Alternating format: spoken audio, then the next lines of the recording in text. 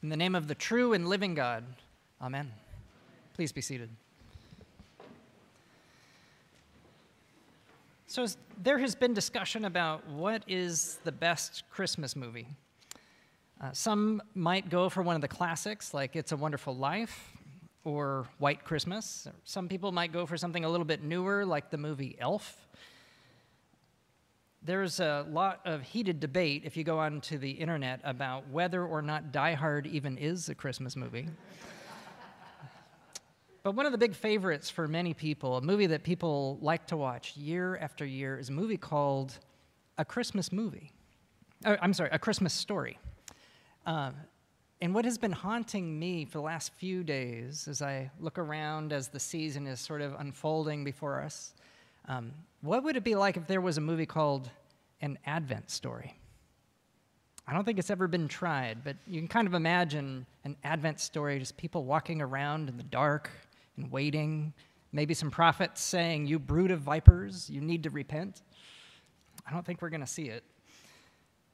But this morning in our gospel lesson, we get an Advent story. We get actually a very dramatic scene. There are people who are flocking from near and far to this prophet who is out in the wilderness, who has a message that people need to hear. And he's telling people to repent, to turn, and he's baptizing people. Now remember, these people have been walking in darkness. The Jewish people have been living in an occupied land, and they know that they are in need of a message like what is coming. And remember, there hasn't been a prophet for 400 years. So you can imagine why people would be compelled to come out and to see and to hear what is going on with John the Baptist. Now remember about prophets that what a prophet does is to be a messenger. Prophets unveil what is before us, but what may be invisible to us.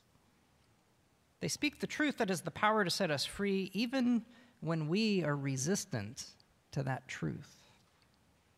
And of course, for many prophets, they become rejected or even killed.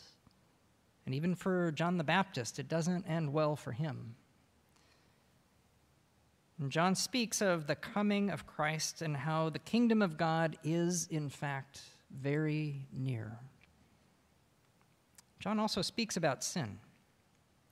And he invites the people and he invites us to repent, which means to turn, to be cleansed, to get back onto the right path, and to use our lives to bear good fruits. George Buttrick commented on our relationship to our own sinfulness, saying, "Honest remorse is not easy. We evade the contemplation of our own sins by the condemnation of other people's sins.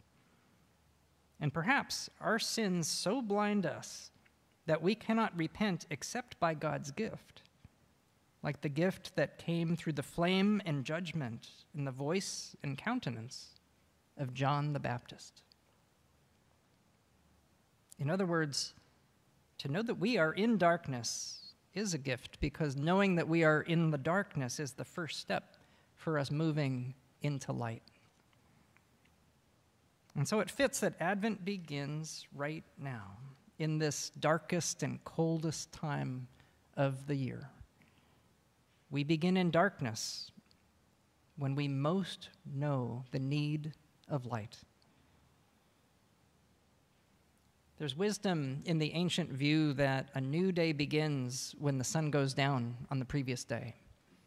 If you have ever been a part of or been around an observant Jewish community, you know that the Sabbath begins when the sun goes down. And there's wisdom there, because it's like when that seed is planted deep down into the dark, cold earth, invisible.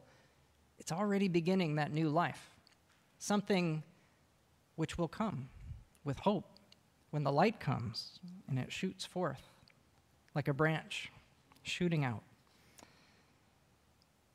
Now, this time, Advent, this season, to be honest, it's very hard for us in a liturgical church practice, which is so counter to the frenetic energy that everybody's experiencing all around us. I know there is a coffee place that shall remain nameless, but it's on H Street, a couple blocks over, started in Seattle. Before Thanksgiving, there were Christmas trees and decorations and cards and lights and everything. We don't get to wait for Christmas anymore. We've lost the gift of the waiting and the walking. And now I do want to be clear, though. I don't want to say humbug to this joyous season, especially now, maybe this year of all years. We deserve some joy. But I hope that you will look for and hopefully even find some openings in the midst of all the commotion to find a little bit of stillness, to appreciate the darkness. During this darkest time of the year, you might try letting the dark be dark. Really let yourself experience it. We are, after all, bodily human beings, and we're part of the natural world, and it's actually the most natural thing at this time of the year to be still, to be quiet, to rest. Like sleepers gathering themselves for the expectant dawn. And while the world around us is amping itself up with often artificial light, we have the opportunity to open our eyes wide, to get ready to behold true light. The light that is coming into the world and promising to bring what we need, which is hope and peace. Again, Bill Coffin once said about hope, theologically understood, hope is what's still there when our worst fears have been realized. Hope is what lives when optimism dies. The prophets preached destruction until the people saw the truth in their warnings, and at that very moment they started to preach hope. If we can appreciate the denunciation, we can hear the annunciation. And so Advent is about making room to notice, making room to be surprised, making room for hope to enter in. Prophets make room in their vision to see God. Mary made room in her life to receive God. And we are asked to do both. Amen.